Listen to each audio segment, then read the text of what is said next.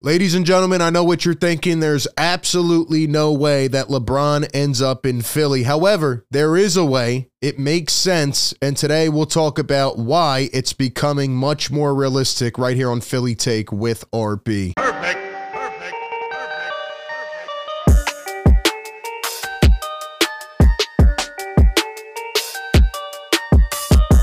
What is up, everybody? RB here. Welcome into the show. Appreciate everybody who has constantly been supporting us on all platforms. Continue to do so. And as always, drop a like on this video and subscribe to the channel so you don't miss any of the coverage. All-Star break is here.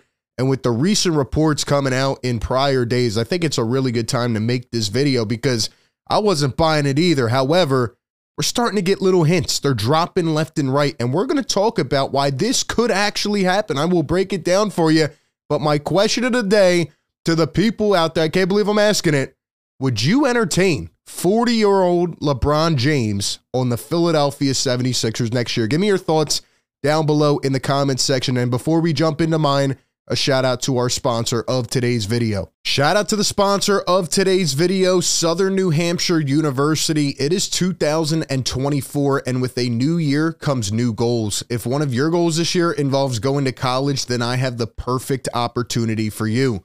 SNHU allows you to turn passion for sports into a degree with their online sports management program. You'll get to learn about the business and economics of sports, sports management principles, and how to gather and analyze data. This degree can help you prepare for a career as an athletic director, sports information director, marketing manager, and even other exciting roles in the industry. You'll get to tap into SNHU's network of grads working in sports-related organizations.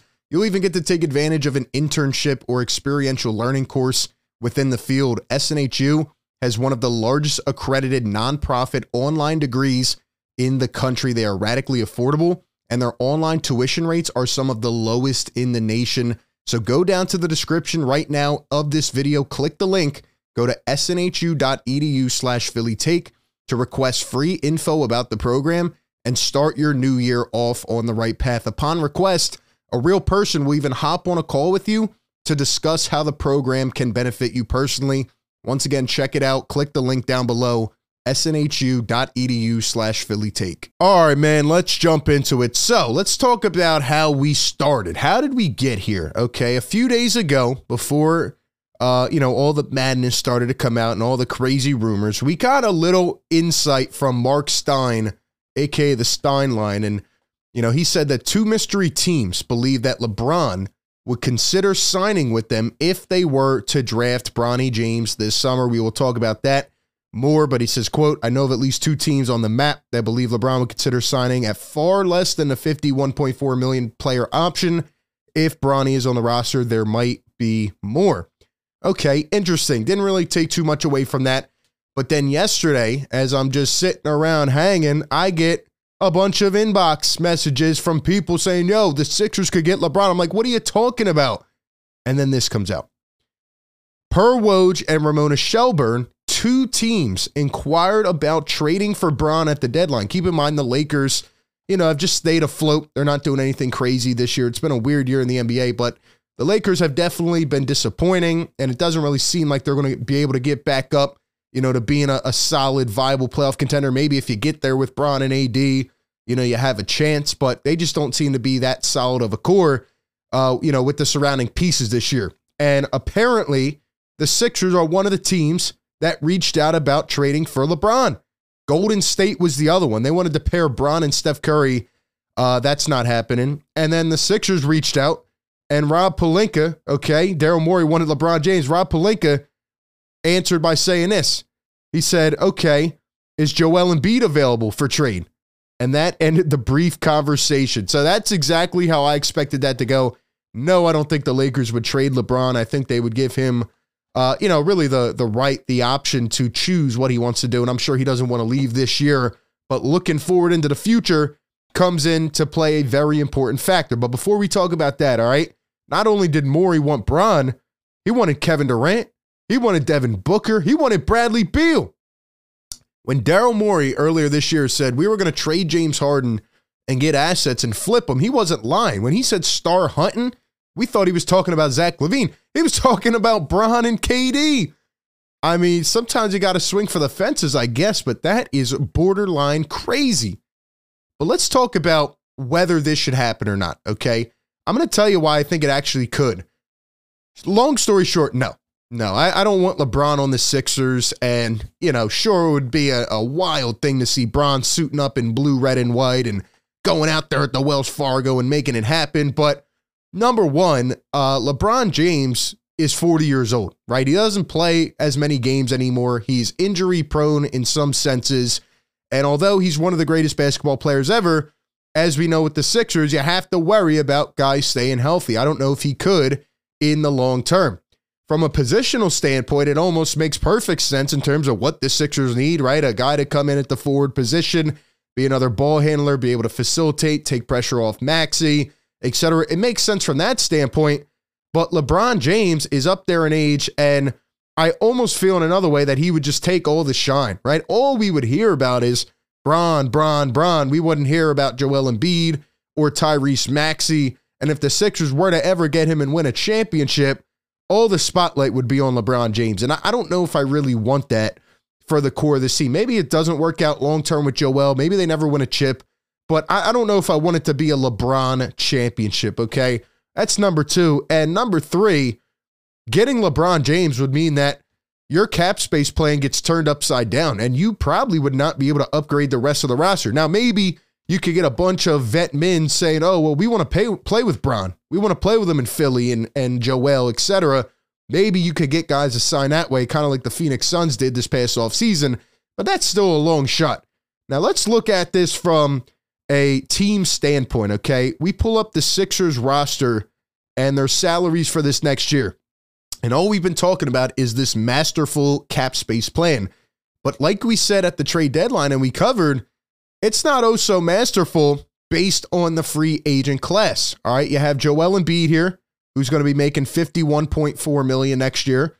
You have B-Ball Paul at $7.7 million, and that is only guaranteed if the Sixers make it past the first round of the playoffs. If not, they could waive him with no dead cap. And then Tyrese Maxey is at a $13 million cap hold. Obviously, he will get his extension, but that will come later on so that they can go over the cap. But right now, that's all you got on your books, okay?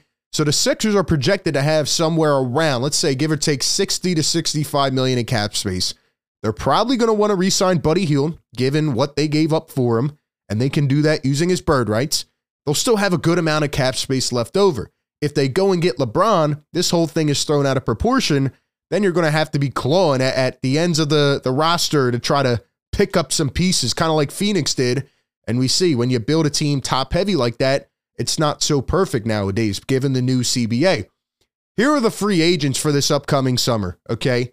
LeBron James, who has a $51.4 million player option. Paul George with a $48.8 million option, and he is definitely a viable candidate for the Sixers. However, if the Clippers continue to play like this, if they go and make a playoff run, it's more likely than not that he's going to re-sign and stay in LA long term. So say you miss out on Paul George. Are you going and overpaying Klay Thompson this summer? Do you want to bring back Tobias Harris? Do you want to bring back James Harden? That's not happening. Siakam likely to stay in Indiana. Anunoby likely to stay with the Knicks. All right, Drew Holiday not happening. So you look at the rest of these guys, it's not a strong free agent class. And here's why I think it could happen. Because Bron might be the only one willing to move. And I want to go back to what Mark Stein said. It all has to do with his son. And I've been saying this even in private convos with my buddies for months. Like, LeBron James has nothing left to prove. He's never going to reach, 10 rings. He's never going to get up there. And, we know that he's one of the greatest players of all time, right? He's not going to beat MJ's record. Maybe he wants to get another one, with the Lakers, etc. But he's not going to go past MJ. So all he has left to do is one thing. He wants to play with his son. He wants to be the first guy to do that. I mean, that would be incredible for the sport. We may not ever see it again. And he is intent on playing with his son. Now, do I see Bron suiting up in Charlotte or Detroit if one of these teams took Bronny James? No, I don't. But based on the stock of Bronny James right now, I'm hearing a bunch of different things. He could go late first round. He could go mid-second round. He could be undrafted. Some people think he's not that good.